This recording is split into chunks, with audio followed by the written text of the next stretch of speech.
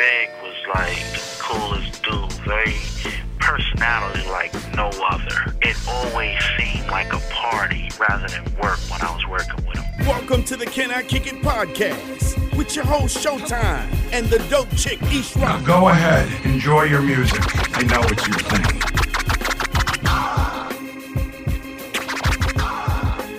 Hey, what's up? Welcome to the Can I Kick It podcast. I am your host, Showtime. I got my favorite co-host. She's bad, she's bougie, she's all of the above. What's your name, girl? East Rock. Are you bad and bougie? Can I call you that? I don't really connect to there you that go. Song. There you go. Being a hater after Donald Glover shouted out the Migos. And Around the Way Girl. Bamboo earrings, at least 2 pair. Sure, exactly. But could we can compare like Around the Way Girl back then to Bad and Bougie now? Like it's kind of similar, right? I mean, I'll take it. I'll just say that's not really. It's not really me. It's not you? I mean, you can be a bit bougie at times. I can be bougie? Right, and you're bad. What? So you can be bougie and you're bad. Says so who? I'm just saying, I've known you for a long time and I know you. Particular. Is that what you call it, particular? Yeah. Well, that doesn't really go with the song. Like, you can't say I'm bad and particular. Bad and particular. That doesn't really work. Well, call me the Hypnotic. All right, cool. My references predate this one. All right, so this edition of the Can I Kick It podcast, we got a whole lot to talk about. We got a whole lot of things popping. First of all, can we talk about the New Edition movie for a minute? Like, that was super dope. We just finished you watched it for the second time. I watched it live because I knew that you all out there would ruin it for me. Right, yeah. Everybody on social media. Yeah. You got to get it in when you can. So I watched it live, but you had not, so we just watched it. Yeah, we literally just rewatched it, and I thought it was really, really an excellent movie. So well done. It was so good. I think they should have made it into like an actual TV show, like broken it up into like a whole series. With all the commercials they had, I'm sure they could have stretched it out into a series. However, I like, you can't drag it out forever. Right. Yeah, it was a lot of stuff that was in there, but it was also a lot of stuff that I thought was missing because they didn't really show like how, Bobby came back into the fold and how they kind of got back together. But overall, I think it was really good. Yeah. I mean, it's already 3 nights, so, I'm sure they couldn't include every little detail.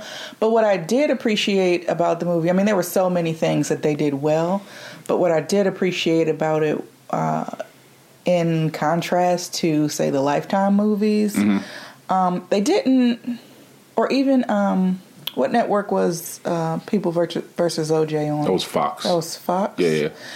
Even though that was an actual series. That was like 8 to 10 episodes. And I enjoyed People versus OJ. I enjoyed that. But one of the things that they did in that I did not enjoy and that they do in the Lifetime movies, they'll let the focus get off of the main subject and go down a path where they talk about people who now happen to be famous who really aren't like relevant to the story. Yeah. The Kardashians barely needed to be mentioned. Right, they were all over the OJ movie. Right. At that time, no one was talking about the Kardashian children. Right. So that was really a waste to me as far as the script to include that. And then I like the fact that they didn't, they mentioned Whitney really briefly, but they didn't try to make 5 additional side scenes with Bobby and Whitney duking it out. Absolutely. So I appreciated that they really stuck to the main topic, which was New Edition. Yeah, I thought it was dope. Overall, I give it definitely a double thumbs up. I think they did a great job of casting. Casting was phenomenal. Yeah, from the younger members of New Edition to the members as they were older. I thought the acting was good. I thought the singing was good. Right, and that's what I mentioned. A few people asked me, is that them singing? That's the actual actors singing in the movie. Yeah. And I think they did a really good job. Yeah, shout out to Luke James and the young boy from Stranger Things and Hakeem from, what's that, Empire? What show is that? What show is he on? Empire? Yeah, Power? Empire. One of them shows. Empire. Yeah. So shout out to them. They definitely did their thing. So everybody in that show did they one too. So we just came off of that. So that's why I kind of wanted to talk about that for a little bit. But this episode of the podcast, it's major. It's major. We have a major guest. Yeah, it's real heavy, real major. Our guest is, I guess we can let everybody know who the guest is if they don't know already. Well, first, before we do that, let's just thank everybody for listening to the podcast, the last podcast that we had, the last episode that we had. Biz Marquis. With Biz Marquis. So shout out to everybody who checked that out. So if you haven't heard that episode, go back, listen to it. Biz gave us some really, really good information. And just the topic when we're talking about, like samples and like what artists sample what records and use the same samples. I think a lot of people came from that, like knowing some stuff that they didn't already know, especially when we talked about the difference between like the Snap and the Chill Rob G versions of I Got the Power. And that was really fun for me. I love, digging up facts. Yeah, it was a hip hop history lesson. Yes, doing my hip hop encyclopedia Brown thing, as you call it. Right. So if you haven't already heard that episode, go back and check that out because it's real special. Make sure you also rate it, comment, subscribe, and all of that good stuff. So, but this episode it's a special episode because we have a legend on the show with us. We have the one and only Lord Finesse from Digging in the Crates. Yes. Oh man, when I tell you, like, Lord Finesse to me is the epitome of, like 90s hip hop MC / producers. Lord Finesse sets a total mood with his production. Mm-hmm. I really feel like he should be scoring movies somewhere. Yeah. Because he, especially, not to get into it too much right now, but especially like on The Awakening and just even on his other projects, he sets a total mood. I could totally see him scoring movies or even like a TV show. Mm-hmm, mm-hmm. Like if they did a current day New York Undercover, right. I say you need to have Lord Finesse up there. Do the score. Yeah. So let's kind of talk about DITC. DITC as a hip hop head, DITC as a collective has meant a whole lot to me over the years. I'm talking like a whole lot. This is arguably one of the dopest crews in hip hop. I would step out there and say, and I've been thinking about this a lot, I would step out there and say that as a whole, who's messing with DITC? As a whole, DITC is production, the dopest, right? Rappers, right. Actual MCs, right? I mean, if you want, like, Fat Joe and Diamond D were graph writers, like we can really go back. All the elements, yeah, like completely DJs. Like Showbiz was a DJ, so like when it comes to hip hop, you can really say that like DITC holds the gold standard for what a hip hop crew and it is and what they stand for. You can't mess with them, and they're still together. Yeah, they're still together, and just some of my favorite DITC moments, of course, when I look back at Fat Joe's debut album, Represent. Listen, to this day, Flo Jo is still my favorite Fat Joe song. Right. To this day. Facts. There's nothing that does it for me like Flo Jo. Mm-hmm, mm-hmm. With Diamond D on the production, right? Diamond D produced Flo Jo, yep. Nothing to this day. I remember being in the car when I first heard Flo Jo, and I was just like, what is this? Mm-hmm. Perfect. Yeah. So, of course, and not only that, but just the production on that entire album, like that entire Represent album, I think speaks volumes to what DITC meant to the culture. And then when you look at Joe's career, when he went from, I think Fat Joe's first and second albums, they're both magnetic. Like you hear a lot of people talk about Represent, but Jealous One's Envy is an excellent body of work. First and second album, like on almost every Fat Joe album, there's always, whether I love the whole album or the album is okay, there's always one standout song that I can never stop playing. There's mm-hmm. always one. There's mm-hmm. always one that I just can never stop playing. So it was Flo Jo, then it was Shit Is Real. Yeah.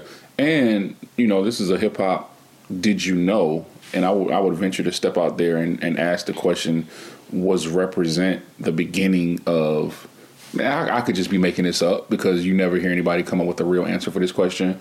But did Represent have something to do with the Fat Joe Jay-Z beef? Because, Jay-Z and Fat Joe both used the same sample. Mm-hmm. So Joe had a record called Bad Bad Man, and mm-hmm. Jay had Where I'm From, where they both sampled. Right.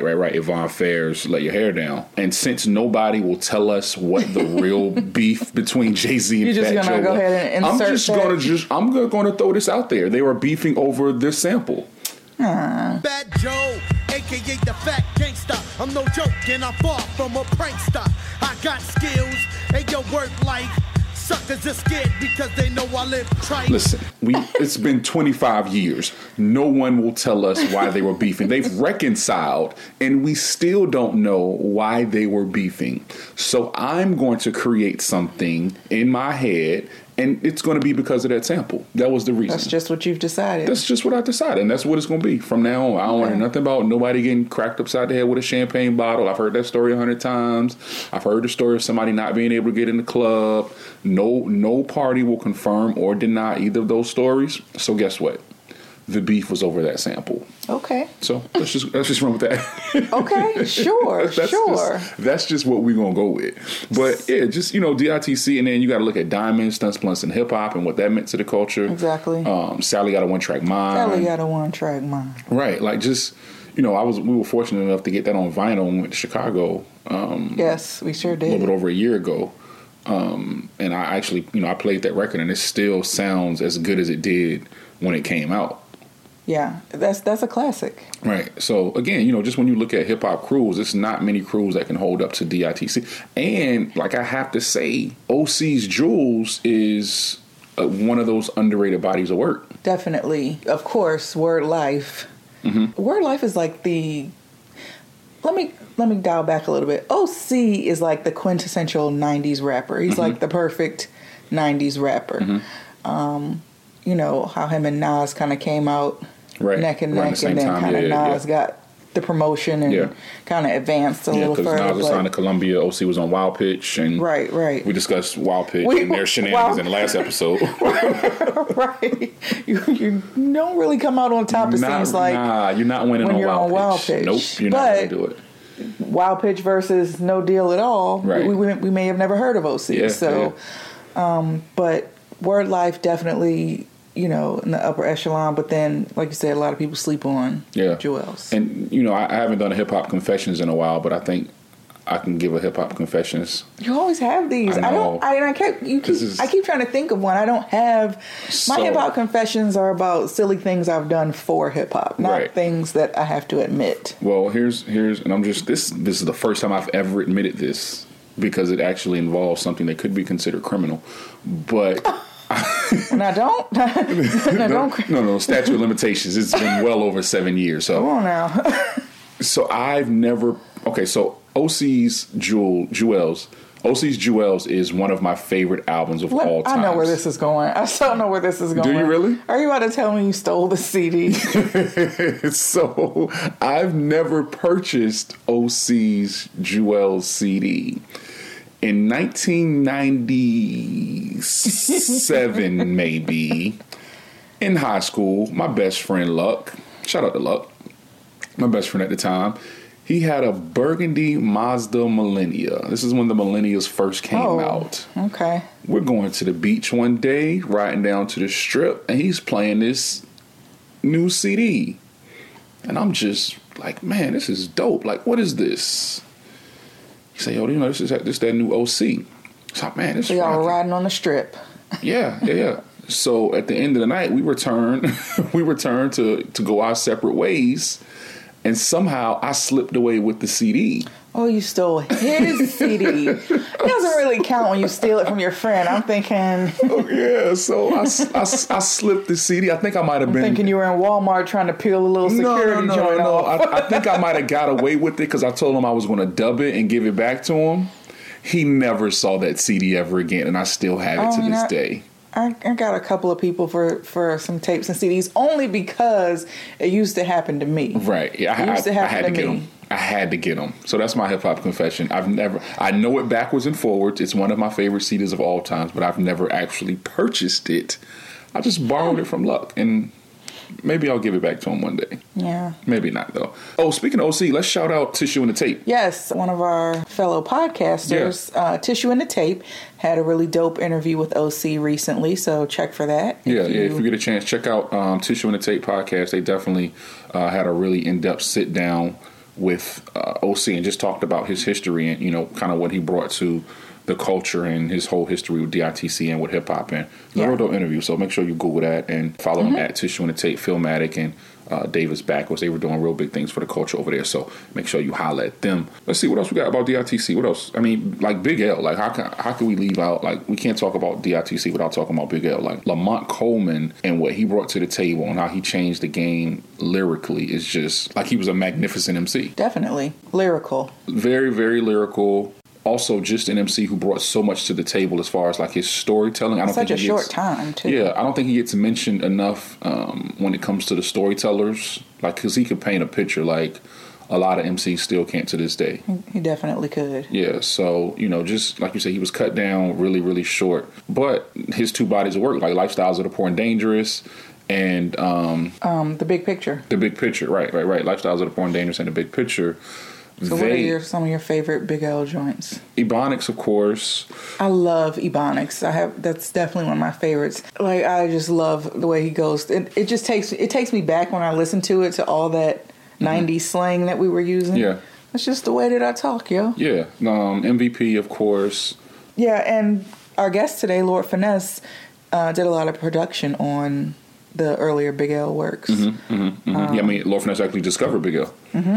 So, just, what DITC brought to the culture is just, it's just monumental. I don't think you can really put a cap on it. When you look at what Buck Wild has done with his production for Biggie, I Got a Story to Tell. Right. Buck Wild produced OC's Time's Up. It's just so much. When you look at their contributions to hip hop. Yeah, like I really... Their contributions to their own crew. Right. First and foremost, and then their contributions... even outside of their crew. Yeah, because you can look at, DITC's solo ventures, but then you have to come back and look at the production they do outside of DITC. Right, but then also look at their collaborative efforts that they've had together. Like the last album that they had before this one, of course, they got a new album that's out now. But prior to this, they had an album out that, to me, is a complete dope body of work. Right. And then we haven't even talked about Showbiz and AG yet. Haven't even talked about Showbiz and AG and the Soul Clap and the Runaway Slave Project and I Like My Pockets Fat. Fat Pockets. Like, it's just so much. Yeah. So, yeah, I just think, when we look at Digging in the Crates, a crew that has just kind of stood the test of time from the early 90s to now in 2017, that's just not something that you see. Like an entire group of people who have maintained, and they're still up to par. Like their lyrics are still up to par. Like when I listen to this album, the new one, the Sessions, new album, the DITC Sessions, like Joe's bars are great. AG's bars are phenomenal. The production is good. The production is awesome. You know what I mean? So you looking from 1990 to 2017, it's 27 years. You know what I mean? I can't think of another crew who has stood the test of time and still been able to come together and create a project. You know what I mean?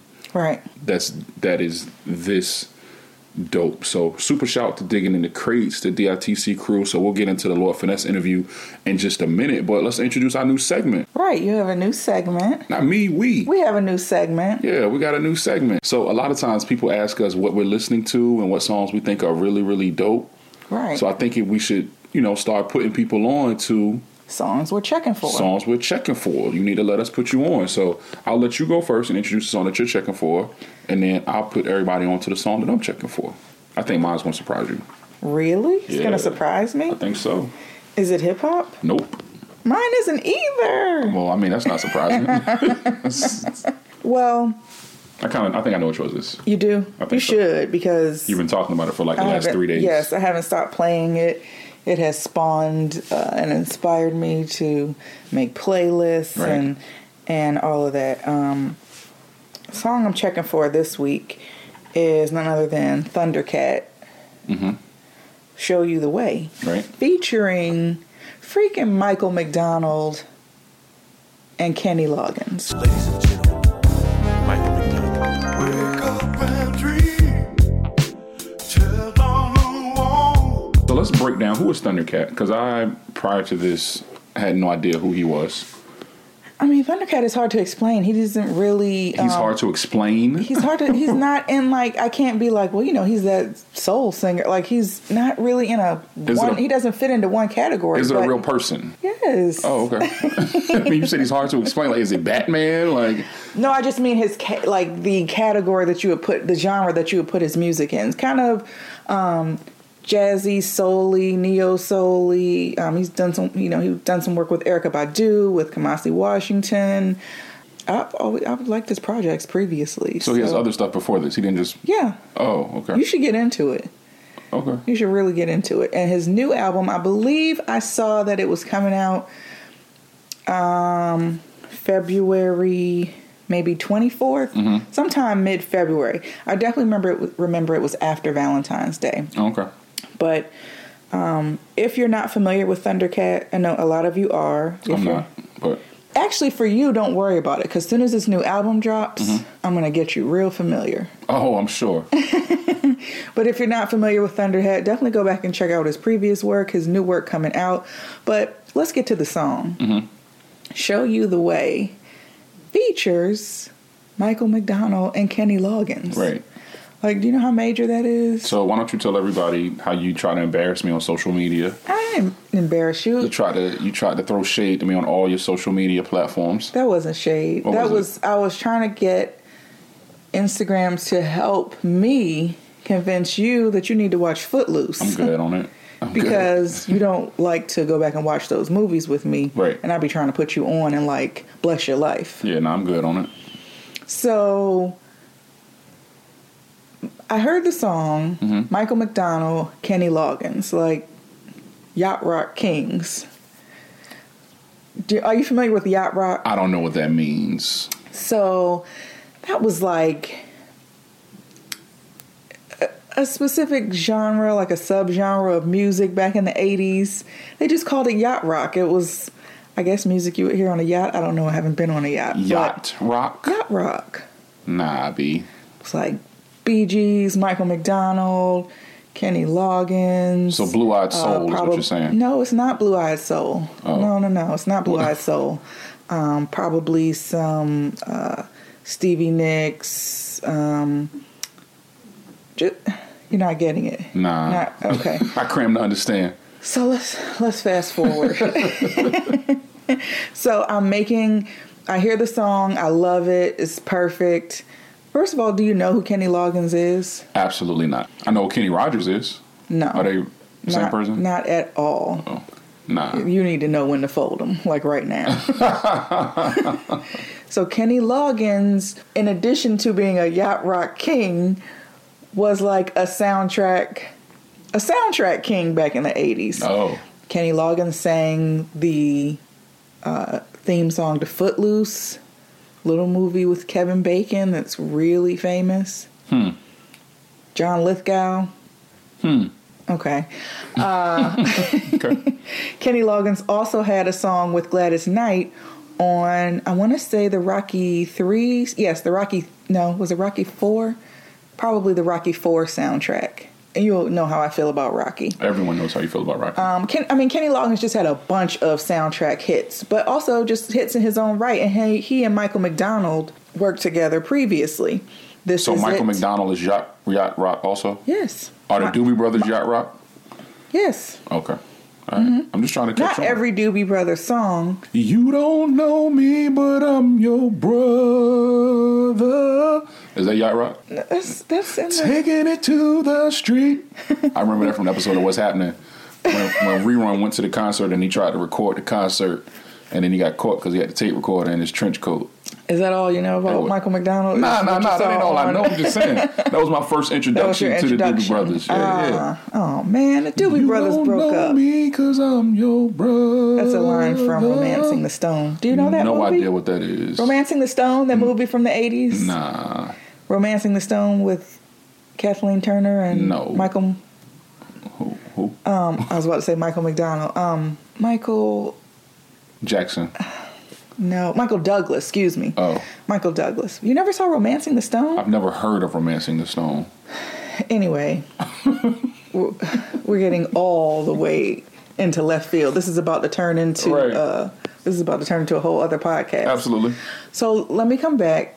Michael Because I'm McDonald. lost. I have no idea what you're even talking about. Michael right McDonald, Kenny Loggins did This Is It together. They wrote that together. And then you hear Michael McDonald in the background, on the background vocals on This Is It. They've worked together, a few times in the past. So them together on this song is so perfect for any music lover. Any music lover, even if you have no idea who Thundercat is, you just have to be able to appreciate I have no idea who 2 out of the 3 people on that song are. So that's unfortunate for you. But I mean, we're going to get you up to speed. Thank you for putting me on. Thank you for letting me know, and I'm gonna check for it. And even though it's not a hip hop song, if you are an extreme hip hop head, and you still love good music, you need to be checking for this new Thundercat album, and especially this song. All right. Well, how about the song that I'm checking for is not a yacht rock song, and it's by somebody that we both know. It's this new joint by Leela James. Oh, Leela James. She's so dope to me. So I actually heard this song on the radio, believe it or not. On the radio, Leela James? Yeah. I heard it on the radio, and I was like, what is this? It's new? It's newer. I think they just started pushing it to radio. I think it came out like late last year. But I heard it for the first time. And the song is called Don't Want You Back. Now, I like Leela James a lot. I think she has a lot of soul. I think she's like definitely super soulful. So you have not heard this song? I don't think so. So I'm going to play it for you so you can check it out. 2 o'clock in the morning, you on my phone trying to talk to me and saying that you want me back. You need me back and you should have never left me. That's the sweet sounds of Leela James. I like it. See, it's real soulful, real. I don't think dope. I wasn't aware that she had something that came out just as recently as November. See, that's why I'm around. I'm here to put you on. That's shocking, actually. Why is that shocking? You don't. I don't what? What are you about to say, ma'am? What is it that I don't I just do? want to say thank you for putting me That's on. all you had to say. See how being married will change your life? Like, you just learn to fight your battles. Choose your battles. That too. That's actually what you meant. Yeah, you learn to choose your I battles. learned to fight my battles. It'll be rough up in here. Yeah, you can say that again. So yeah, that's the joint I'm picking for this week. Leela still got the big fro too. I remember Leela had the big fro before we were all going natural. Yeah. Now, is that a fro or is it a wig? That's her real joint? I have no idea. That looks like it could be some pieces, but it's beautiful. Right. I have no idea, though. I can't tell you about her follicles. Okay. Well, check for it. It's called Don't Want You Back. It's by Leela James, and it's a really dope, real soulful record. It is. Yeah. So, I'm all about the soul. Gotta have soul. True indeed. True indeed. I'm impressed. Yeah, so it ain't all about hip-hop over here. All right, so with that being said, I guess let's get into this interview with Lord Finesse. Like, he definitely goes into a lot of the history of DITC. He talks about his history as a producer, as an MC, and just from somebody who's produced for everybody from Dr. Dre to Biggie and everybody in between that you could possibly think of. The guy had a lot to say. Like, he dropped a lot of jewels, so. It was a really good interview. Yeah, so pay close attention. Let's get into it. Lord Finesse. MC, DJ, producer, all hats that hip-hop legend Lord Finesse wears with ease. An integral part of one of the best hip-hop crews in the game, Lord Finesse has the collective behind him, but stands on his own with a career that speaks for itself. Finesse talks to us about how he got his start and breaks down how each member of DITC entered the fold. We also get some insight into the making of OC's Word Life and find out what Lord Finesse really geeks out over. Kick it with us. We got the legendary producer, MC, on the phone with us right now. It's the Can I Kick It podcast, Showtime and East Rock, the return of the funky man, Lord Finesse. What up, though? Hey, what's going on, big man? What's going on with y'all? Good, man. What's up? Hey, man, he came out of nowhere. What's up? We're so glad to have you on the show today. Oh, man, the pleasure is all mine. Really, I'm just blessed to be here this long in this game, still doing what I love to do at a high level. Right. I mean, I'm just honored. Let's get into it. Let's talk about your beginnings before DITC. How did you as Lord Finesse come to be, and, how did you get your debut with DJ Mike Smooth? Well, I think the start of doing hip-hop, the jams in the park, that kind of set it off for me to see person come out with equipment and have an MC behind the ropes. I eventually wanted to be that dude. Like, oh man, he's the host. He's rocking the night. I want to do that one day. So Mike used to throw jams, and I used to get a chance to rock. And it's just like with hip hop, it was just a culture. It wasn't like the multi-billion-dollar business we're talking about now.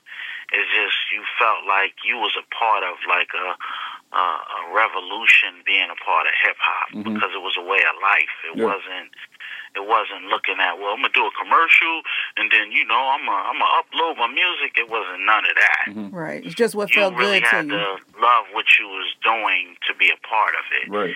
And you had to have some type of style and originality and creativity to create your own lane at that time.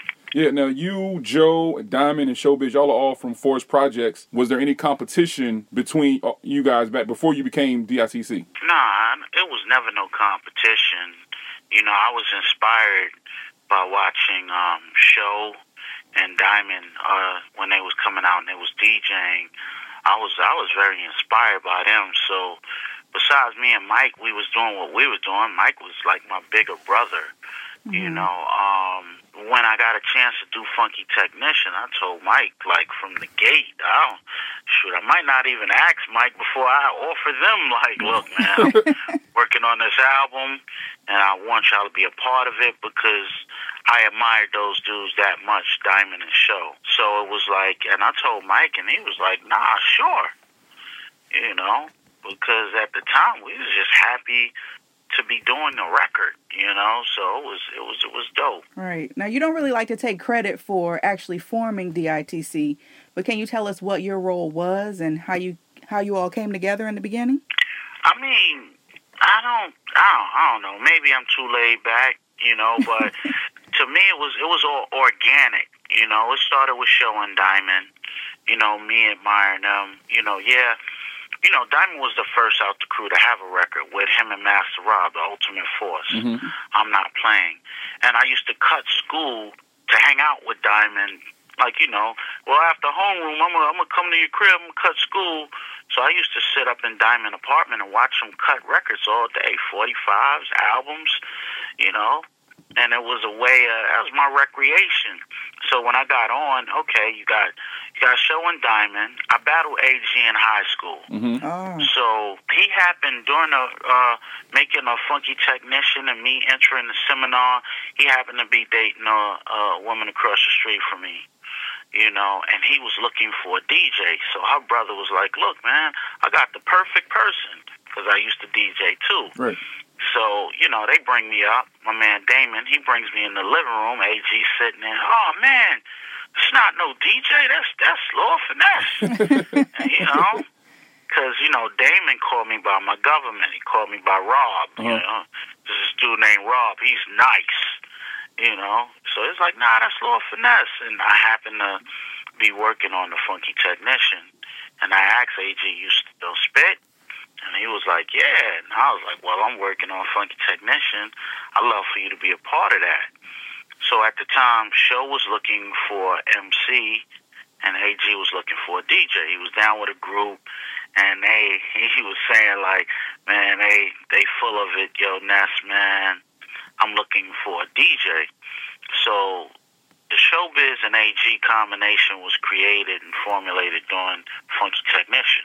Okay, so you got me, Diamond, Show, AG. Okay, Fat Joe, he was the neighborhood, let's say, clean version hustler, We got he you. was out there doing what he wanted to do. And he had admiration and admired what we did and was like, look, man. And, he looking at me. If Ness could do it, I know I could do it. And he went for it. And Diamond was doing promos for him, like Red Alert promos. And then Red would play these promos. And one of the promos was Gotta Flow. That was one of the promos. And he entered this Apollo. Apollo had a rap night. And Joe won the rap night maybe 4 or 5 nights straight, And, we looked at him and took him kind of serious because, for you to go get into some rap contest, I ain't even do that. Right. I'm like, and, I was like, all right, well, he really want to do this, and we all gathered and supported him in his move that's what he wanted to do, especially on the first album, Represent. So now you got me, Show, AG, Diamond, Fat Joe. Now in 91, 92, Mike Smooth always had a real job. He had a good job. He had a 9 to 5. The same job to this day, you know. Parks and Recs, right? Yeah, very, very, very high up in ranks, you know. Salute my brother Mike Smooth. So he wasn't traveling with me as much. So, you know, I was making mixtapes in a spot called Rock and Wills and bumped into a fellow by the name of Buck Wild. Cool dude, laid back. Used to go to his house, make tapes, and I'm like, look, man, I want to take you on the road with me. You could DJ for me. So, you know, he's on the road with me, and one of the tours we went on was the Source Tour, with a whole bunch of unorthodox groups, to say the least. Because if I start saying the names, you're going to say, well, why they put that tour together? That seems wild. You know, it was Roxanne Shante, it was Biz as the DJ, it was Search as the host from Third Base. You had groups like the A-Team, which was Chubb Rock's people with Hot Dog and them. Right. You had Power Rule, a Spanish crew out of Queens. You had a Philly rapper by the name of Cooley Live. You had RSO from Boston. Benzino. Yeah, Benzino, young Benzino. You had a group by the name of Organized Confusion. Young Pharoah Monch. You had a young OC traveling with Organized on this tour. So during the tour, Buck Wild and OC became good friends. And I remember Buck coming up to me like, look, man, when this tour is over, I'm going to work with OC. And, you know, I'm going to try to see if we could get him a deal or something. You want to be involved? And I'm like, sure. And that was the making of Word Life, that album. And then last but not least, doing an autograph signing on 125th Street, you know, I was in there, and young skinny dude comes in, him and his man, you know, and it's like, he sends his boy over. He's like the Fonz. He's too cool. Of course he is. I'm going to send this dude over. Yo, man, my boy want to rhyme for you, and he's nice. You know, at that time, everybody wanted to rhyme for me. It's like, yeah, all right. Right. Look, man, let me give you my manager's number, and if my manager give you the okay, then I'll mess with you like that, you know? Tell him I'll do that. So he goes over. They whisper and talk, and he comes back over. So, nah, F that, man. He said, he's going to rhyme for you, and if you don't like him, he won't ever bother you again. Now, that's confidence. You know? Yeah, I'm like in the Ice Cube voice. Is that right? You know? So he comes over. You know, he starts to rhyme, you know. They had equipment in the back of the store. You know, they had equipment, so it's like, all right. You know, went in the back of Rock and Wills, where we was making the mixtapes, make tape stuff. So we go back there. Money is cutting on the turntables, and I'm hearing this dude for the first time. Yeah, 1 2 1 2. I go by the name of the Big L. You know what I'm saying? Rock this with Rock and Will, hard pack tape. I go like this. Hey yo, I got the gift, the gap to lift and grab the mic and recite hype rhymes that'll rip and rag and drag a fag MC who likes to nag a lot and brag a lot, talking about the lyrics that he have a hot. Step to this and get lit like a candle troop. Rhymes I hook up, MCs I cook up like Campbell soup. You know, he starts to rhyme, and I'm just blown away at his style for his age. Yeah, I mean, he sounded similar to what I was doing, but I wasn't looking at it from that standpoint. I'm looking at it like that. He's this young and he's this nice. So imagine, you know, when he's developed, the upside is just retarded. Yeah. You know, and man, when he finished, I was asking for all his numbers. You know, you got a number? True story. Yeah, let me get the house number. You know, I'll take the beeper, but I need to really, you know, get in contact with you. So, you know, I used to put him on the phone with Show, you know, and A, and, you know, they looking like, if Ness is excited about this dude, you know, because Ness is Ness, you know? So if Ness is excited, we gotta hear this dude. And, you know, true to my word, this dude was that dude, you know? And, Show started working with him because Show had a more knack for production than I did at the time. And I tried to do some beats. It wasn't it.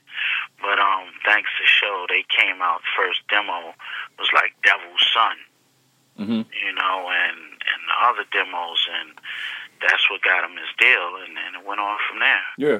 So that's like the origin of the crew. It's just like, people... I always tell people it wasn't like we was all together and then split up. Right. No, we was all solo and got together. So that's more difficult after y'all all established to get in there and start to work, because everybody is successful by their own right. So they got their own ways of doing things. So it's complicated when you put like 8 chefs in the kitchen, Right. Now, who came up with the name Digging in the Crates? Diamond and Show. That was, it started one day when I wish I had, because everybody heard the song Digging in the Crates. That's off the show on AGEP. Mm-hmm. Right. Nah, it was another one before that. Unreleased. And I wish, man, I don't have it.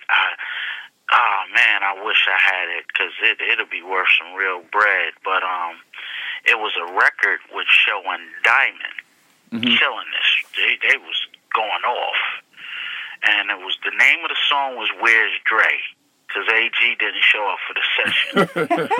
So they did a record called Where's Dre, and that's the first time I ever heard Show and Diamond rhyming. And I was just shocked, because they DJs, producers, like, they rhyming now? Yeah. And I was shocked because it was incredible. It wasn't like, oh, okay, they trying to rhyme. No, it was like, yo, wow, Right. And then, after that session, we did Digging in the Crates, and that's when it started to formulate, So let's get busy and dig in the crates. Right. And I was like, let's call it that, How were y'all received in the neighborhood, though? Like, being that y'all all came from the same hood, did people look at you like they were intimidated, or was it more like they were cheering you on, glad to see people from the town winning? I mean, for me, it was harder for me because I had the weird voice when I was coming up. So you ain't gonna get on with that voice. It's horrible. You got people like Rakim out and Chuck D. Their voices is powerful. Right. My voice was it was different. Rob, I don't think it's gonna work for you. But after they seen it, they seen me really go hard. I think if you believe, they'll believe. Right. So I was like, I wasn't staying in the Bronx. I wanted to travel and venture. I wanted to be great. So I was battling people all over the different boroughs to show that I was nice. And, after everybody started to formulate, you got to understand it was me, Diamond, Show, and Fat Joe, all in the same neighborhood. Like, people think, oh, they're from the Bronx. No, they're from the same block, literally. And my sister Coco from SWV. What was in the water y'all were drinking? I don't know. We ain't see the Cheryl thing coming. Right. Cheryl blew us away. She came out of nowhere. To this day, it's amazing. But yeah, man. So I think it just, you had other people that wanted to do it. Like, the block was on fire at that time because it would be bugged. Because it's like, when it was time for a show, whether it was a Fat Joe, whether it was a Show and AG show, whether it was a Diamond show, whether it was my show, we go to events like literally with the projects. Like, we going in there like 50 deep. And, everybody, it was crazy because everybody got different parts of the project who they hung out with. Right. So we're just all gathered in clubs in our own little corners, drinking, talking to women, It used to be bugged out. And it was like a field trip for the projects. Oh, it's a show Friday? Everybody going. Okay. And we would meet in the back of the projects. And, it'd be like 20, 25 cars. We deep. And we just all be going to these shows. And it would be bugged out, because we'd be in the crowd, cheering each other on, or just being there, or sometime hop on the stage. It was a beautiful time, man. Yeah. It was crazy. We heard you tell the story about going to the New Music Seminar once you got your deal and defeating Mikey D. How did you go from performing at the showcase to getting your deal with Wild Pitch? Well, I had to deal with Wild Pitch first, and I could go deeper than that. I actually had a deal with Zakia Records. I was signed before they went under. Oh, wow. Yeah, people don't know that story. Yeah, Eric B. and Rakim was signed to Zakia, right? Exactly. Yeah. Because we're from that era where, whatever was the hottest artist and the hottest acts, we would go look at the records, take the address and the number down, and send your demo in, Right. That was our way. That was our mixtape era, how to get on, And, you wait for that phone call. So, you wait for that phone call, and, I get a call. I think it was from DJ Word, and Guru used to A&R at Wild Pitch. And they was like, yo, Guru was telling Premier, this is why they was working on No More Mr. Nice Guy. Yo, this Lord Finesse dude that got the demo tape, and, and he told Stu, you better sign this dude. Right. And at the time, I signed not because I wanted to make records, it's because I was turned on by this contest that I seen in 88 or 87, which was the seminar, where they allowed the best of the industry people to go at it. When I walked in the room, I seen people with jewels on, and they was battling, like the nicest dudes that was making records. Who was in the room? I think I seen Cool G Rap, I seen Melly Mel, I seen a bunch of different dudes, Wow. and I was looking like, okay, this is where I want to make my point at, And it wasn't about the records, it was about the creative culture of it all. I wanted to be the best. I wanted to be known as one of the top. And, so they put me in 89, and that's when I battled Mikey D. I lost in the next round because I stumbled on some words.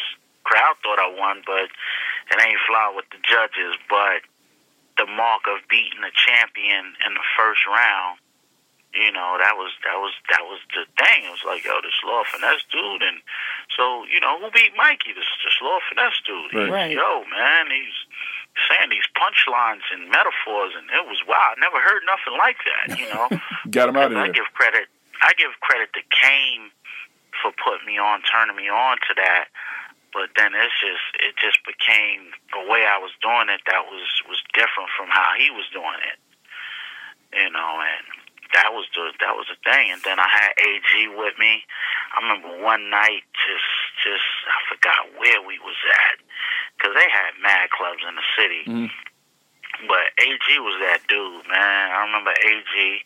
He rented a Rolls Royce, and we went down and we was traveling to these different clubs. So it was crazy. That's all. That night was crazy. We both will never forget that night. And shout out to King Son, who was probably one of the first celebrities I hung out with. And we was going in the club with him, that tall, big dude, Yeah. Right. So yeah, we have incredible memories. I can go with stories for ages. That's what we about. We love the stories. Right.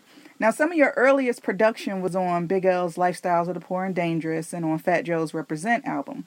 What was your transition like going from rapper to having that confidence to have someone rapping over your beats? Well, I credit Show and I credit Large Professor to that, because I was around them heavy and they was using the SB-1200. I used to just sit there amazed at how they would chop this music up and do what they do. Mm-hmm. So it was like, wow, I was around Large when he was making Faking the Funk. Ooh. I heard him while he was doing that beat. Wow. And I was like, yo, this is crazy. So he showed me a few things, and he was like, nah, it's easy. If you do this, you do that. And I'm a technical dude, very technical savvy. I think if I wasn't in the rap, I'd be an electrical engineer. 'Cause that was my goal. So, one day I took my money and I got me an SB-1200. Mm-hmm. And, another artist, producer by the name of Jess West, who signed to Motown, he taught me how to rock the S950 filter, time, stretch. So I remember locking myself in for about a week or so, just doing beats, brought records, did some beats, and, we put our cassette together. It wasn't no CDs, cassette. you know, and I was letting people hear the beats. And, oh man, this is crazy. Who's the dude that gave you this tape? It's like, yo, I did that. You ain't do that. Yo, I did do it. Nah, man, you don't even do beats. You know, and at that point, it was like, wow, I got something here. Right. You know, because they don't even believe I did it. And like you said, those beats was the beats you hear on Lifestyles of the Poor and Dangerous. Right. The beats you hear on Fat Joe Living Fat, you know. Those was the earlier beats. You know. So, but I'm just proud to have been around, like I said, Show, Large Professor, and Premier. So, you know, you with three legendary dudes. So, you know, you got to pick up something. Right. You know, being around them. It has to rub off on you. Exactly. So from a producer standpoint, what is the process that you use to find and record samples? How do you go about getting your samples or deciding on a sample? Wow. I got like about 15 different ways I look at a record, or when I'm purchasing a record, what I'm hearing. It could be the melody. It could be a bass line. It could be so many different things I'm listening for in a record. I don't listen like the ordinary person. I'm listening different sounds, horn hits, vibes, piano. It could just be, it could be like 2 seconds of a thing. You know, because I play this game when fellas come to the crib, throw a record on, and they'll listen to the record, and I'll listen to the record. You know, I go, you hear that? It's like, yeah, I hear that. That's all right. No, you don't hear that? And then I would take the record and do what I'm hearing. And they'll just look at me just like, wait, how did you hear that? I'm like, it's the way. I always tell people it's not the machine. It's the creativity of the individual. Right. You know, people think I got this machine. I've seen people buy 100,000 worth of equipment and have to sell it all within a month because they don't know what they're doing. Right. You're driving the machine, so it has to come from you. Yeah, the creativity always come from the creator, and we're from a world of limitation. I just think that's what make our era so special. Make these dudes so incredible when you look at the Petes and the Premiers and the Shows and the Diamonds and people from that 90s era. Right. They always think we're trying to discredit this era. No, we're from a world of limitation. Right. You had less to work with. Limitation is those machines you ain't have a lot of sampling time. You know, you had to make do with what you had, and to get around a limitation is what made you technically great. Right. Because you had to get around things. And when you found how to get around things with the limited sampling time, when you're listening to albums like Main Source, Breaking Atoms, when you're listening to Mecca and the Soul Brother, when you're listening to Premier and Daily Operations, and you're listening to Tribe Called Quest, Low End Theory, or Midnight Marid, listen to the genius in those albums. When you're listening to Public Enemy with the Bomb Squad. Absolutely. These dudes was geniuses because people go, well, you know, anybody could do that. Yeah, you could do it now because the machines do damn near everything for you. Right. Y'all don't even buy records. Y'all wait for somebody to come with a drum kit and got 100 people with the same drum kit. We was creating drum kits. My biggest and greatest analogy with the music of our era and today is a simple math test. In our day, you had a math test. You had the math test, had a blank piece of paper, you had a pencil. Right. And to do this math test, you had to show your work on this blank piece of paper with the pencil. If you ain't show your work, how you got the answers to these questions, you get an incomplete, teacher fail you. And, you know, we're just getting 80s, 100s, 90s, you know. Bring it up to today, they allow you to take math tests with calculators. Right. And dudes is failing. How is that possible? That's what I don't get. So to have all this limitless technology, and for the music to sound this way, I don't get it. Yeah. So I guess it's safe to say, because I saw the other day that there was a new MPC that came out that basically does everything for the producer. So I guess it's safe to say that you would prefer the analog days over the digital days that we're in now. Yes. It's funny that you said that, because I'm out here in California, and I went to the NAMM 2 days straight. Like I said, I'm a geek for technology. Yeah. So I want to see what's out there. I want to see what's new. You know, and some things is like, wow. And some things are like, just remind me of the iPhone, you know? Right. Because people got to understand, just like medicine, you know, the money ain't in the cure, the money is in the medicine. Absolutely. So just like with music, the money ain't in the software, the money is in the hardware. Right.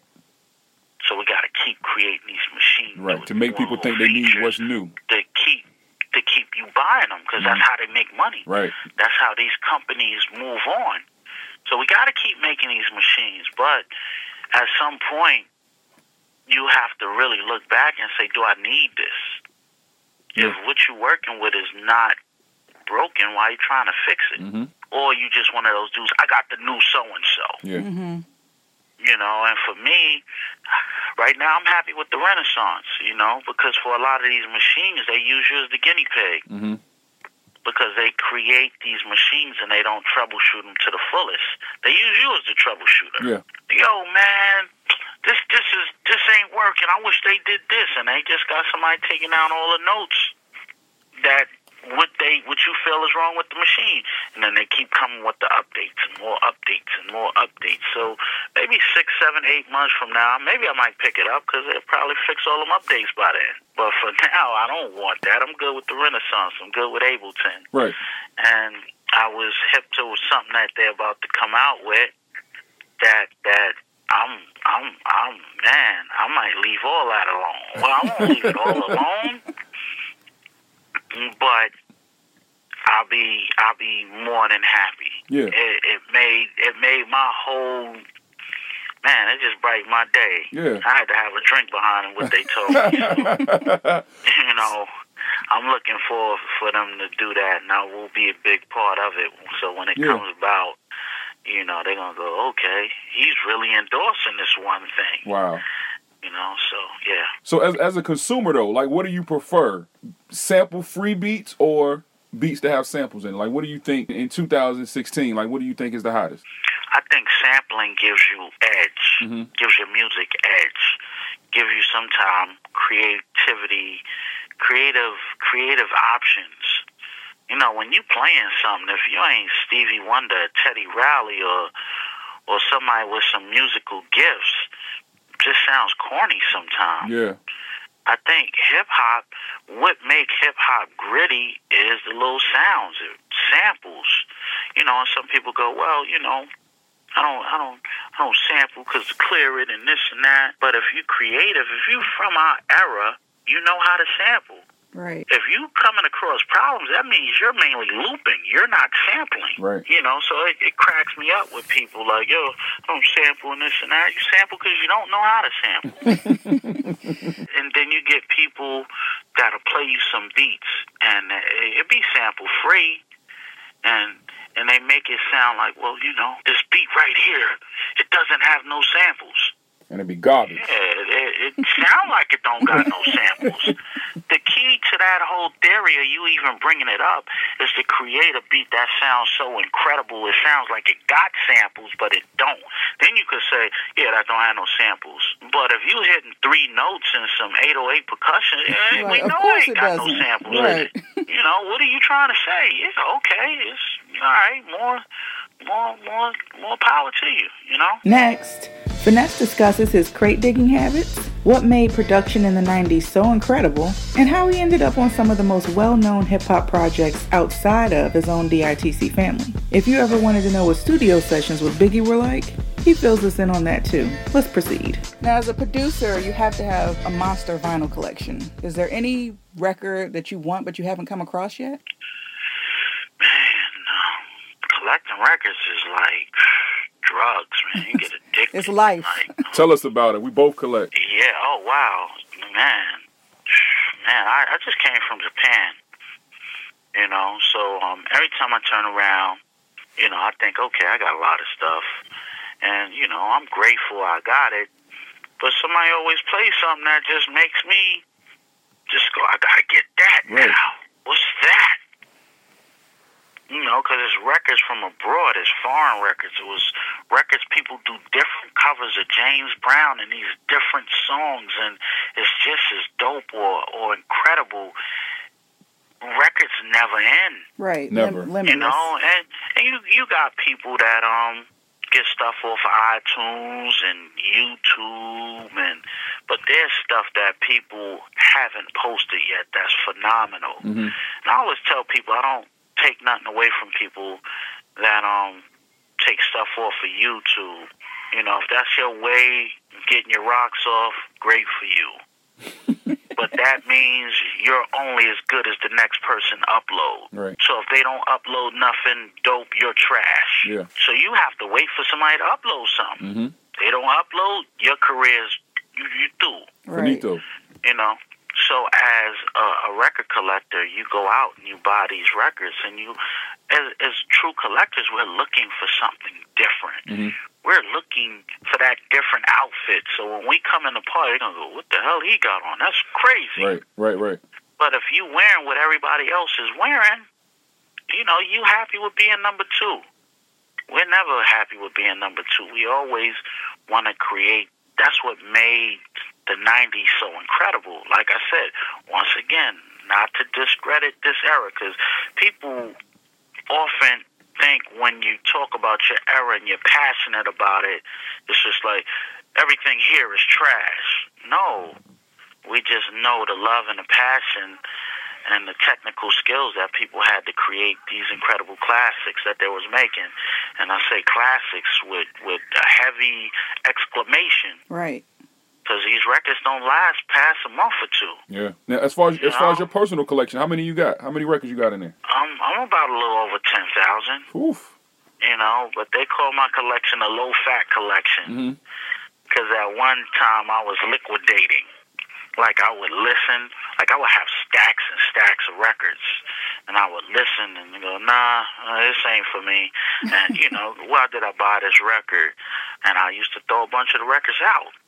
Wow. You know, well, Buck and OG, shout outs to Buck and OG, they would come and they would kind of make me feel bad because the record I threw out, they done made a hit or two with it, and I'm still scratching my head like, damn, man, maybe I should have kept that one, right. You know? But that's people hearing different things you're not hearing. Mm-hmm. Now, you spoke about the 90s, man. So back in the 90s, of course, we know one of the albums that your production was featured on was Biggie's Ready to Die. What relationships did you have at that time that put you in the studio to even place those tracks with Biggie?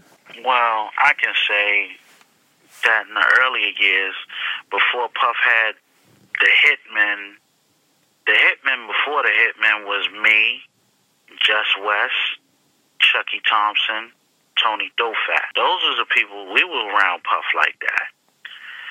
So Jess brought me to Puff like, look, man, you got to hear some of these beats you doing. This is crazy. And I'm like, yo. And at that time, Bad Boy was nothing but a logo behind Puff while he was working at MCA. Wasn't no Bad Boy. You know, at that time, you was hoping to do a Jodeci remix, a Mary remix. And it was all about the remix. Yeah, because it was about the remix. And you know, if you did an ill remix, it would take your name to another level. So I was looking like, yo, I got to do something hot because I'm going to do this Ruth Mary remix. And like, yo, I want you to work with this dude, Biggie Smalls. Right. And I was like, yo, but Jess always like, yo, Biggie's dope, man. You going to like Biggie. Nah, I want to do the Mary joint, you know? So, but that was the blessing, man. It was such a blessing in disguise because I met him and we just automatically clicked. There's no time it is with my man Finesse. Y'all know how we do. Y'all know how we do. Big up to my man Redman and Apache in the motherfucking Keith Murray in the motherfucking house. My man J. Rue in the motherfucking house. Represent B-Town. Niggas gonna rip it know I know. Yeah, I know you like this one, check it out. off. You know what I'm saying? Set it off. When we set it off, set it off. Biggie Smalls is the wickedest. Big was like the coolest dude, very personality like no other. It always seemed like a party rather than work when I was working with him. Right. You know, we would snap, we would gamble, we play dice, we drink. I mean, you know, what job you got, you could do all that, you know? So that's what it would be. But at the end of the night, he'd just go knock this music out. But during the course of all that, he's having fun, truly. So, you know, we did Come On, which was on Born Again. Right. Not the Clark remix, it's another one that I did called Come On. Biggie the bastard, so that's kind of spiritual. Well, in God we trust, guns I bust, got that disgusting suicide pumping. And do you know where you're going to? Do you like the things that I bring? And then Suicidal Thoughts was the second beat. So when I did, and that's even on YouTube, you could look that up. Right.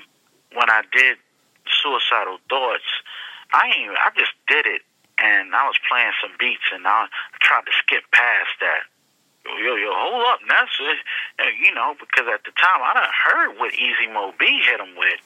I was like, that, you know, I ain't think Suicidal Thoughts fit that batch. Right. So I was trying to skip through it, you know. And before, you know, you had CDs, you had like the cassette tape, so you just rewind it, fast forward, and you couldn't hit it at the beginning, so it might hit into the beat, like when you press play, and you go, oh, no, that's not the beat. No, let that play. Hold on. And he's listening, and he's like, yo, man, what is that? Right. That's it, man. So I'm like, you want that?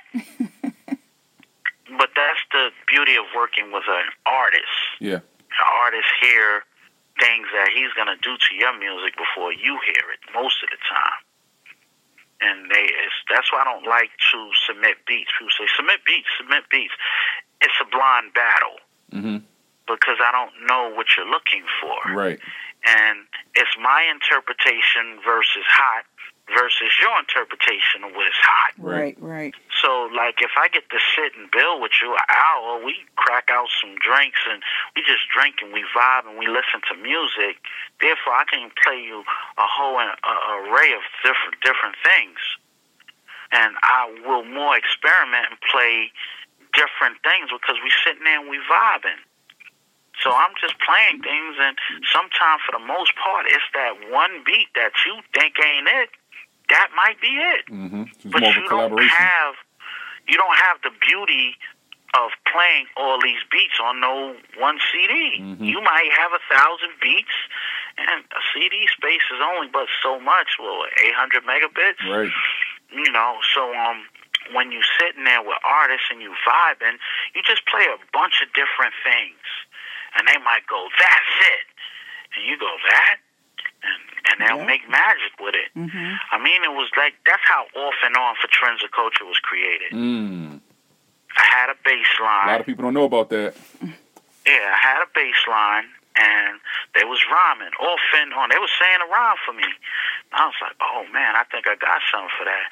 And I played the bass line, and it was all created with them sitting there. The drums, the horns, there it is, baby. All that was done with them sitting there. And we went and we knocked it out. It's magic when you're truly producing an artist, not giving them beats. Yeah. Right. You know, if you're not sitting down with the artist and creating magic, you're not a producer. You're a beat maker. Let's make it clear. A producer is when you getting to sit down with somebody. That's why I don't like when, you know, people will take your music, right? And they will rhyme on it or do whatever they want with your music and then put produced by you. And y'all wasn't in the same room or nothing. Right. You're like, I didn't produce that. Yeah, I ain't produced that. You took my beat and you rhymed over it. You think you're paying homage by putting my name there. Nah, you got to cut a check. It's that, and if you destroy my music and you make a horrible song, then you giving me credit for something horrible that's out there. Yeah. Ness, you produced this song for this person. You know, I don't know who that is. Who is that? And you hear somebody doing some trash stuff over your music, man. It's like B Street when Money was tagging spit on great pieces of, aerosol art, Right. Destroying other people's art. Yeah, it's the same thing. If you want to work with an artist, work with a producer, work with a producer. Like, this age is just the devaluation age because they devaluing everything. And so many things that are truly important is not getting credit. Like, I was just talking in an interview the other day how they was telling me, what do you think about streaming? I think streaming is devaluing the music. Mm-hmm. Yeah, you could get it, and you get to walk around with it, and you get to download it, and it's just instantly yours to do whatever. And that's good if that's what you want to do, but look at how many people you're not giving credit to. You got to look at the liner notes. When you brought a CD or album, it had the notes there. Right. It had who produced the song. Read those credits. Who featured on the song. Mm-hmm. Who was the writers behind that song. The thank yous and everything. Yeah, the thank yous. Where the song was produced at. Because certain studios had a certain sound. Absolutely. Where the sound was mixed at. Certain studios was the mixing areas that everybody mixed their stuff. Yep. Who was the engineers recording and mixing? Who mastered it? So when you come out with streaming, it's disappointing that how many people that aren't getting credit. Right. I guess that's why producers got to shout their name in front of the beat. Like, look, I'm getting this credit. So-and-so, right. Right. That's a good point. I think a lot of things come with the internet era that they don't troubleshoot. Yeah. And it's hard to troubleshoot things. And when you don't troubleshoot things, you're lowering the bar in so many different ways because they say, well, all these new artists are coming out. It's your fault. You're not schooling them and, cut it out. I can't be in somebody's bedroom when he's uploading something on the internet 1 a.m. telling him it's trash. Mm-hmm. You can't put that on us. Right. So you talked about really the importance of having a vibe with the artist and not just, like you said, submitting beats. So how did it come about for you to produce for Dre? Did y'all get a vibe together? Wow. Working with Dre was just it was pressure, Obviously. You got Dre telling, play me some beats. And it kind of changed my whole format because I was coming in there with the SP1200 and the 950. And they had the MPCs, and I'm playing beats. It take me 2-3 minutes to load each beat. So I'm under pressure because, all right, that's cool, play something else. And you got to keep loading these beats, and it's taking a while, and they, Dre is standing there at you. You're like, okay, what's next? That's pressure. You still waiting for your joint to load up. Yeah, man. So, but he was impressed with what I was doing with my ancient equipment compared to what they have, but so I'm there, and so I remember sitting in a hotel with Melman, Dre right hand man, one of my best friends to this day, right? So he said, I got some good news and got some bad news. Mm-hmm. What had happened was Dre had walked out the room, and I played my record, which was called, it was the Chinese joint. That's what they called it. Mm-hmm. It wasn't the message yet. It was just a beat. And I already had the hook on it with Rel and a singer by the name of Crystal Johnson, 2 singers. So right. The hook was already there. So, he walks out the room after me trying to play these beats. I guess he takes a call. So Malcolm, throw that Chinese joint on. All right. So, that came on and lit up the room. Everybody like, what the hell is that? So I guess Dre was outside on the phone and he heard it like, yo, what's that? And Mel was like, look, man, that's joint off a Ness album. Really? So I remember being in the hotel, that night at the Mondrian, and Mel man said, look, man, I got good news and I got bad news. Right. And I'm like, well, tell me the bad news, Well, Dre, the beat you played he thought was cool, but the one joint he really wanted was on your album. And that was the bad news, I'm like, And what's wrong? What's Right. If that's Right. the bad news, I'll take it. No, he wants that joint. So, I mean, let's talk. Shit. Right. I said it's going to do more on his album than it's ever going to do on my album. Uh-huh. You know, that ain't bad news. Yeah. You know, well, what's the good news? Yeah. Nah, you know, you love your vibe. He wants you to stay out here and keep working. You know, so... You mean you got great news and better news, is basically what he should have said. Yeah, and that night got even wilder because we was hanging out with Grace Jones. She just happened to be in a hotel, and Grace Jones, man, her spirit is crazy. Strong-J to the fullest. Right. She brought full Grace So- Jones. Yeah, man, so... We had some females with us, and we was just in the room hanging out with Grace Jones, man. She there, we drinking, she smoked cigarettes. I got pictures to this day of that night. That was crazy. You Ultimate know? Throwback Thursday. Yeah, so, you know, like I said, I got stories of if my career was to end tomorrow, I have no regrets at all. You know, it's been a beautiful ride. Yeah. I'm just happy the car is still going. You know, I got one of them iron cast cars. I don't got that fiberglass, so we hit a few potholes. We good. It's nothing, you know? Now, is there any time in your production career that, you know, you made a beat so dope you even surprised yourself? I think that still happens to this day. I don't think it's no limitation. Word. I just think I always tell people it's being in the right frame of mind.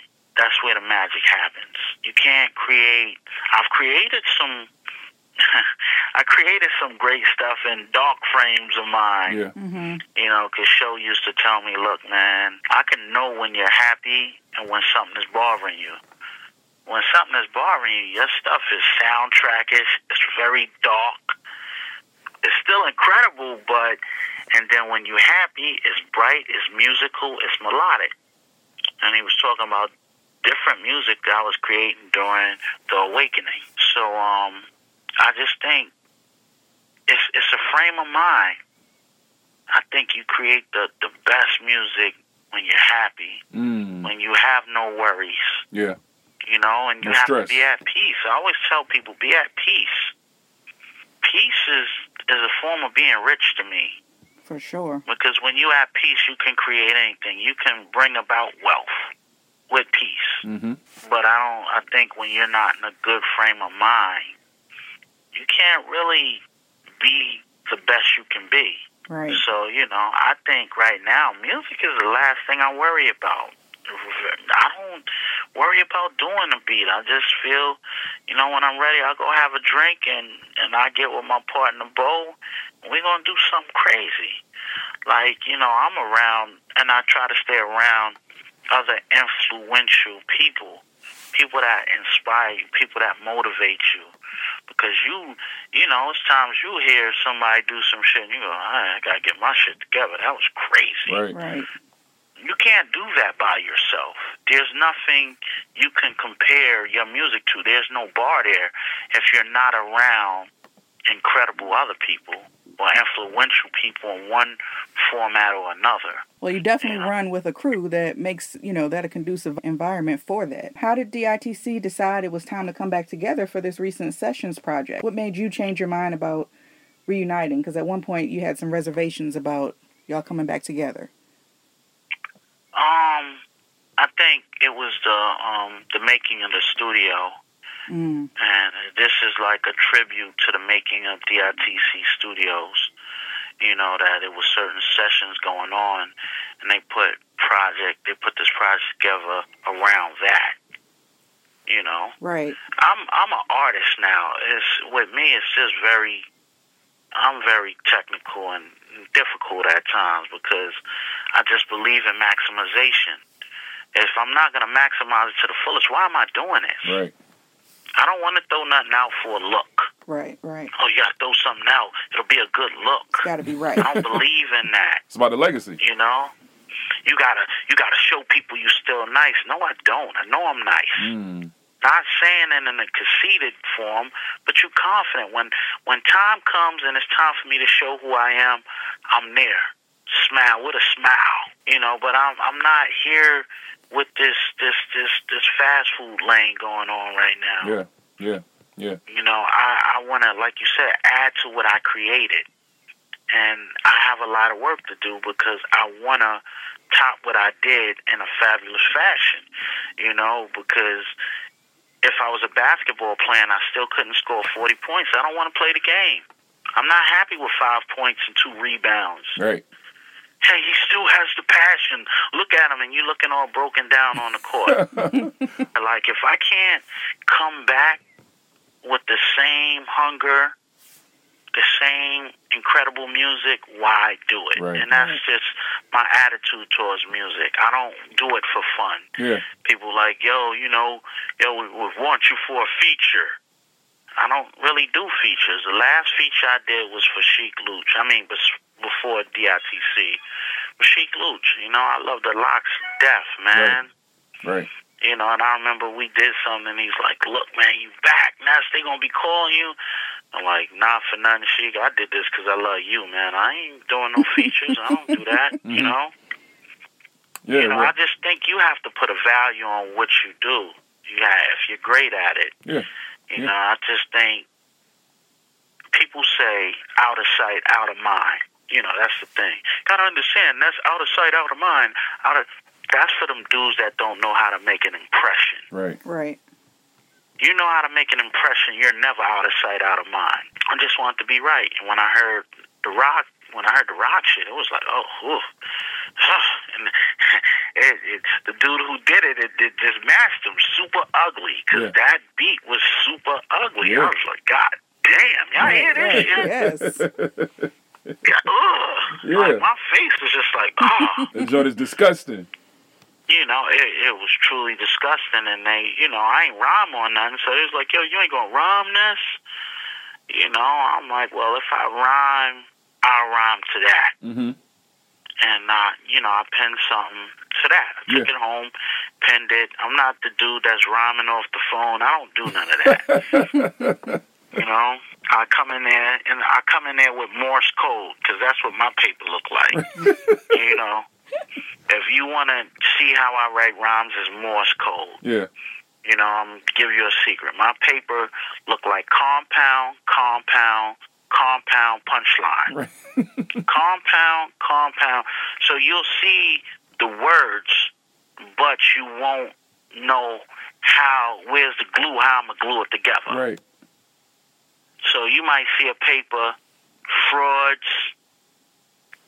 broads, Lord. Right. Huh? You don't have the secret decoder pen. You know, shit's retarded. Sister's closet. That's you just see words. Right. And then in your mind, you already know the wordplay. Wait up. What does he mean? Right. Okay. When you tired of listening to frauds, auditioning for broads, my shit religion, you need to get up on the Lord. Right.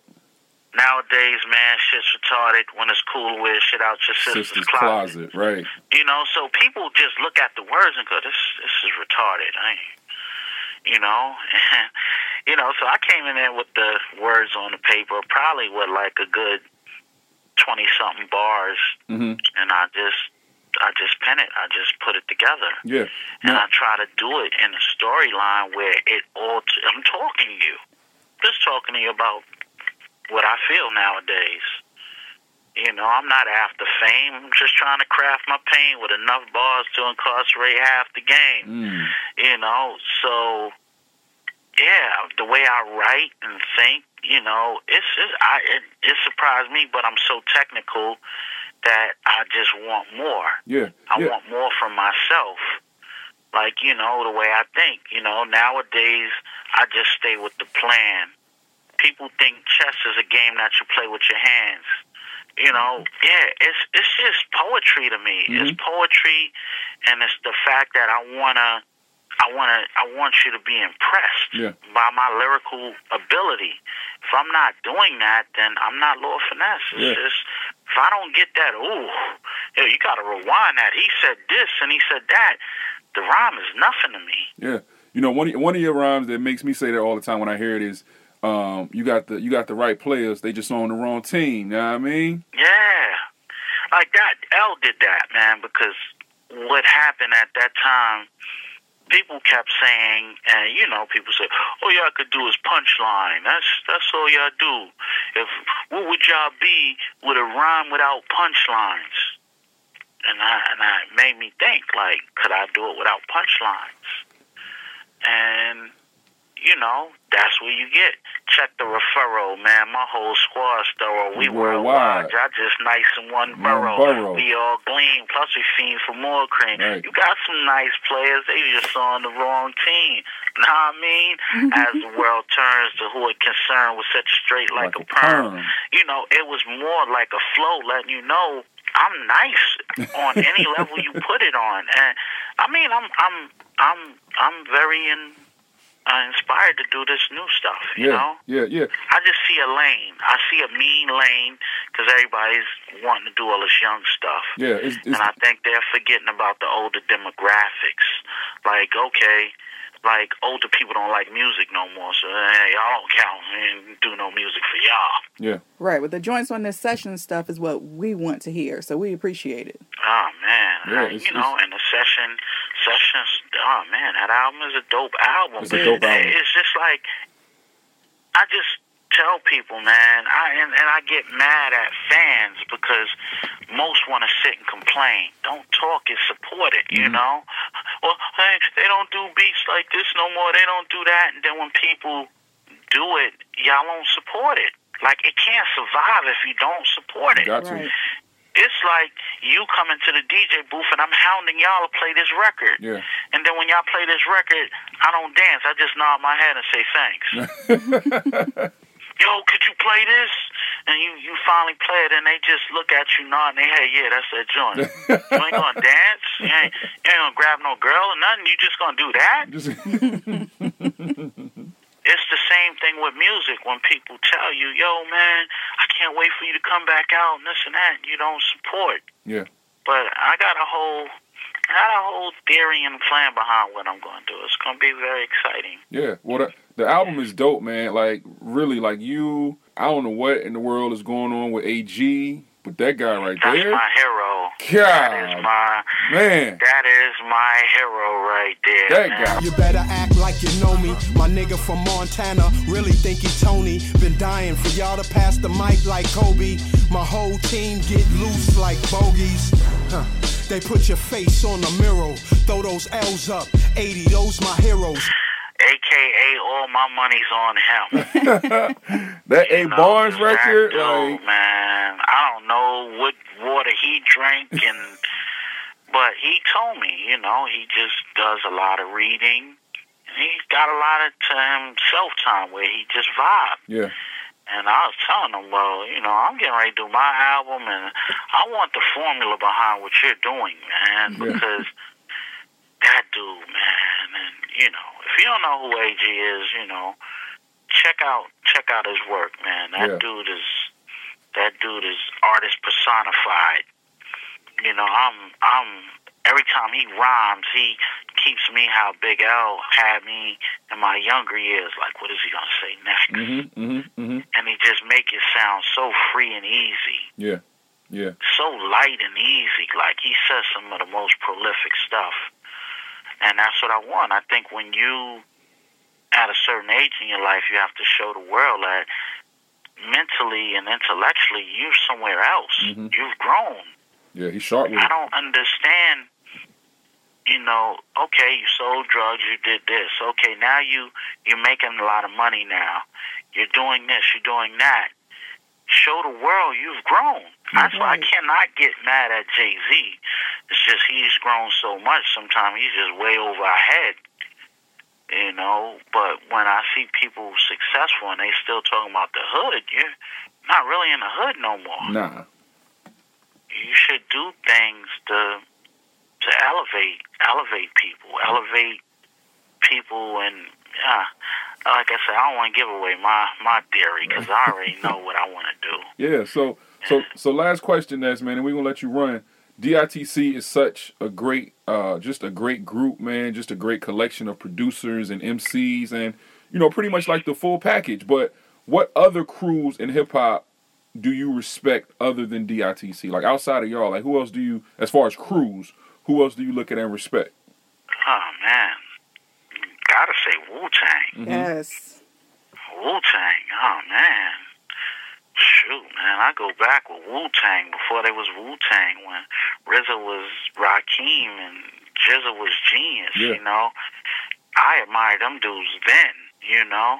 So to see it come full-fledged and you get Ghost and Ray and Inspector Deck and oh, man, the Old Dirty and Meth and, you know, the love I got for them dudes, man. I always salute them dudes, man. They already know what it is when they see me. It's like, yo, man, what's next with y'all, you know? Same thing with the Locks. Love the Locks. Because they just really unity personified all these years done passed, and they still together. Yeah. True. Yeah. And Tribe, man, Tribe was, oh man, that's Tribe. But you know, when they came up before Fife passed, of course. You know? Right. The entire Native Tongue crew, everybody. Yeah. Public Enemy. Mm-hmm. I know I'm missing somebody. I know I'm missing it. I hate missing people. Why you say this? Right. You know. But I'm just thinking off my head. But the top of the teams that I admire is Wu and the Locks. That's the two top. You know, in my mind. Yeah, that's top tier right there. For what they brought to the table. De La. Can't forget De La. Yeah. Yeah, those are teams, man. Cool. Definitely. Cool, man. We definitely appreciate you calling in, man. And just, you know, we want to thank you for, like I said, creating this dope body of work with this Sessions albums. And even before Sessions, man, the last DITC album is something that I still rock out to this day. Like, that project was just so monumental and had such a big impact on me. You know, we just want to say thank you, man. Man, like I said, man, thank y'all for having me on the show. Allow me to take y'all on this journey with these different stories, and yeah, I'm looking forward to doing this new Law Finesse project. It's called The Inevitable. Mm-hmm. Oh, we will be looking for that. So tell everybody your social media, how they can get at you and all of that. Yeah, I'm on Twitter. I'm on Instagram more. Twitter, Instagram, Facebook. All of them, same thing. Law Finesse DITC. Absolutely. One word. LORDFINESSE DITC for all three. Twitter, Instagram, and Facebook. That's my musician page. I know you might go, all right, does he run his page? Yes, I run my page, you know? Cool. I don't know why make a page if you don't run it. I know people don't got the time to run pages all the time, but you should have some type of input. Definitely. Or personal imprint with your fans, chopping it up with them to let people know you appreciate them. I appreciate it, man. We appreciate you calling in. Not a problem. All right, brother. All Appreciate right. you, man. Take care. All right, peace. So that was our interview with Lord Finesse, the legend. Hope y'all enjoyed it. Absolutely. I know I enjoyed it. It was good sitting down and having that conversation with him and hearing just about some of the things that he's done over his illustrious career. You know, it's been over 20 years since his first album, over 25 years probably, since his first album. And, you know, now to see that he's still in the game and that DITC is still holding on to that crown and, you know, repping is crazy. Right. And I really enjoyed hearing how they all actually came together individually and in their little sects. And yeah, I mean, I also enjoyed, you know, hearing him talk about the role that he kind of plays in being the glue that helps everyone stick together. You know, he doesn't like to take credit for being the founder of DITC, but, you know, he's one of those pieces that was put into place where, you know, everybody kind of connected through him. Mm-hmm. Yeah, he connects people. He makes things connect and stick together. So, and again, you know, I've said it before, I said it again, that DITC Sessions album is really, really dope. It's really good. If you have not checked for that DITC Sessions album, please do. Yeah, and you know, Fat Joe is my guy. Like, and I heard Joe say on another interview, you know, about how up to par his bars were, and he never lied. Like, he didn't lie. he didn't like. Can I just say about Fat Joe? Like, eventually, and I hope he hears this, but Fat Joe and I were once on this game show called Hood Fab on MTV. I remember that. And I beat Fat Joe, and I won. And that was probably one of the most intense hip hop rivalry battles. It was really good. It was actually really good. Was that on MTV2? It was on MTV Jams. Jams. Okay, MTV Jams. Which was a thing at one point. Right. It's BET Jams now, but and every time I see Joe since then, I always bring it ask up. him. Yeah, I have to because I beat him. So he'd be like, "Oh, that was you." Right. So every time I have to bring it up to him, and I've interviewed him a couple of times since then. And Hood Fab, I'm the champion. I feel like, Well, I never was able to battle Fat Joe on the streets and win a title. Right. I don't have any titles, but one time I was robbed on Hip Hop Jeopardy. Oh gosh, I remember that. Shout out to DJ B. I'm gonna tell him that one day that I was robbed. Does B even know this story? No, he doesn't. No, he doesn't. We gotta tell him the story. I'm gonna tell him the story to his face because I was robbed. And I'll get into that later. Okay, we'll wait. We'll wait. We'll wait to break it down. Maybe we'll have B on the show. Yeah, shout out to DJ B and Hip Hop Jeopardy. I don't know. I don't even know if B still does Hip Hop Jeopardy, but I don't know. But that's like a 757 staple. Yeah. So don't worry about it. I got your back. I got the crown. You know what I mean? Well, I can share it with you. Just I was robbed. So yeah. So with all that being said, we got another new segment on the show. We're just full of new segments on this episode, right? Right. Well, we just like to give y'all something fresh. Something. Yeah. So what we're going to start doing, y'all, we're going to start wrapping up each show with something that we're going to call the Reminisce List. The Reminisce List. Reminisce. Reminisce on the list we have. Oh, okay. I didn't know. Yeah, that. Well. So what we're going to start doing is just reminiscing on things from the past that we... Things, people, places, or things. Right. In hip-hop or just music in general that we miss. Yeah. So you want to go first or want me to go first? I'll go first. All right, you go first. I'll go first. Even though I'm really curious what yours is, but because we don't tell each other first. Nah. But I really have a small inkling. You do? Of a thought, that we might have the same thing. Really? I don't know. I'm concerned that we have the same thing on our reminisce lists. I'm concerned because we think alike a lot. So I'm a little bit concerned, but I think alike a lot, and then we think differently a lot, which is weird. Actually, a lot. Yeah, it's just weird. Something that I miss in, I guess, music in general. Mostly, it would happen in hip hop. Uh-oh. What? No, just keep going. I miss the hidden track. Oh gosh, okay. Remember hidden tracks? Right, yeah. Hidden tracks were everything. And you know who were the kings of hidden tracks? I know who the queen... Okay, go ahead. Who? Well, who was the queen of hidden tracks? The queen of hidden tracks had to be Jill Scott, because she had a track that was hidden so deep. Well, that makes sense, because the kings of hidden tracks were literally the Roots crew. Yeah, absolutely. Yeah, I remember that. Like, the legendary Roots crew would have you skipping back 3 songs and trying to get to the middle of it so that it could jump forward to the hidden track. Yeah. Like, Roots were the kings of hidden tracks. I miss hidden tracks. It was like an extra little added bonus. Yeah, and sometimes you didn't even know they were there if you were skipping through the CD. Yeah, because I know on Jill's joint, that first album had like a hidden track that was like 30 tracks deep. Like you just had to go like to track 37. If you just stopped when it was done, you missed it. But like if you just happened to be cleaning up, that's how I found some of my hidden tracks. When you put a CD on and you're cleaning up and the CD already stopped, and then like 5 minutes later, after you've been hearing silence, a song just would start up. You're like, wait, what? Right. What's this? I've had this CD for 6 months. Well, where does this come from? And the Roots always had a poppin' hidden track. Yeah, that's a good reminiscence. I miss hidden tracks.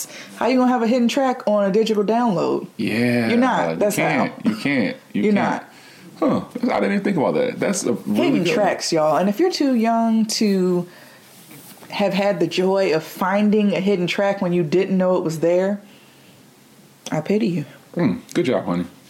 So my contribution to the reminisce list for this episode is not a hidden track. It's the crew track, which was one song that had about 9 people on it from the same crew. So like any Wu-Tang song? Right. Any Wu-Tang song, but also songs like Big L has a song on Lifestyles of the Poor and Dangerous. It's called The Graveyard, and it features Lord Finesse. But see, here's the thing. I think Finesse produced that one, too. I think so. So here's the key to a good crew track. It has to have at least 3 people on it that you've never heard from before and you'll never hear from again. So The Graveyard had Lord Finesse. Oh, so like those Theodore Unit Negroes. Right. The Theodore Unit, right. The Graveyard had Lord Finesse, somebody named Microphone Nut, Party Artie, who's AG's guy, Granddaddy IU, and then this guy that we didn't know at the time by the name of Jay-Z. The way you rock, no way you can stop. I stop, pop, and drop when Jake gets hot. When I'm in the zone, better hold your own. Cause I like to break when I finish a poem. Pound for pound, the best around. Right. So, of course, Big L and Jay-Z have that history that we all know about. But then, one of my favorite crew tracks of all times, and these a lot of times don't get enough recognition. Nice and Smooth had this joint called Down the Line. It had 8 people on the song. 8. Greg Nice, Smooth B, Guru from Gangstar, and there it gets tricky. Preacher Earl. Who's that? Mellow T. Who's that? Bass Blaster. Asu. Is that like Bass Boost that we used to have on the Walkman? Right, no. Bass Boost. Bass Blaster. The biggity Not Bass the Master Blaster with the dope run. This is how we run it down the line. One of my favorite Nice and Smooth songs. And then this was to get the Runners Up Award. Oh. Master Ace's Saturday Night Live. One of the dopest crew tracks ever made. I don't think it gets enough credit. With Master Ace, I think Icy Rock, and Lord Dicker. I don't think that gets enough credit. And then when you look at songs like Back to the Grill Again. Back to the Grill Again. Right, Back to the Grill Again had MC Search, Chubb Rock, Red Hot Lovatone, and Nas Escobar. Nas Esco. Yeah, so shout out to, and Live at the Barbecue, of course. Live at the Barbecue, yeah. So shout out to the crew track, because you hear Khaled will put a bunch of people on these songs now. He'll have Ross and but they Future. aren't necessarily from the same crew. They aren't from the same crew. They're just a bunch of right. And even going back to Big L, he has a song on Lifestyles of the Poor and Dangerous, which I believe is the first time that I've ever heard Cameron. I don't recall ever hearing Cameron prior to that. Oh, Lifestyles of the Poor and Dangerous. Again, it's a crew track with 5 people on it, and they're all just going in and just bodying the record. Most of them you never hear from again, but that's what I miss. That's what I want to reminisce on. Crew tracks. I mean, that's very apropos for this episode. All right, y'all. That's it for this episode of the Can I Kick It podcast. Make sure you rate it. Make sure you subscribe it. Make sure you comment. Subscribe to it. Yeah. Tell all your friends about it. That's really how you can support us is by we don't ask for money. Subscribing on iTunes, leaving a review on iTunes, and just making sure you tune in. And actually, if each of you listening could forward this podcast, take the link and forward it to another hip hop head, another music lover that you know would enjoy it, because people get lazy. So sometimes you say, "Hey, I listened to this really dope podcast," and they're like, "Oh yeah, word, I'm gonna listen to that." Right. Life continues, the week continues. And they never check it out. Just go ahead and take that link, send it to your homegirl, send it to your homeboy, and put them on. Yeah. Don't let them miss out on all of this dopeness that we got popping off over here. We are out here working hard, trying to give y'all really dope content. Yeah, and not to mention, the next episode is going to be really special. You want to tune in. You can follow us on Instagram at Can I Kick It Podcast. You can like us on Facebook, Can I Kick It Podcast. You can follow us on Twitter, Can I Kick It Show. Check us out. That's it. So we'll holler at y'all next time. All right, chill. Peace.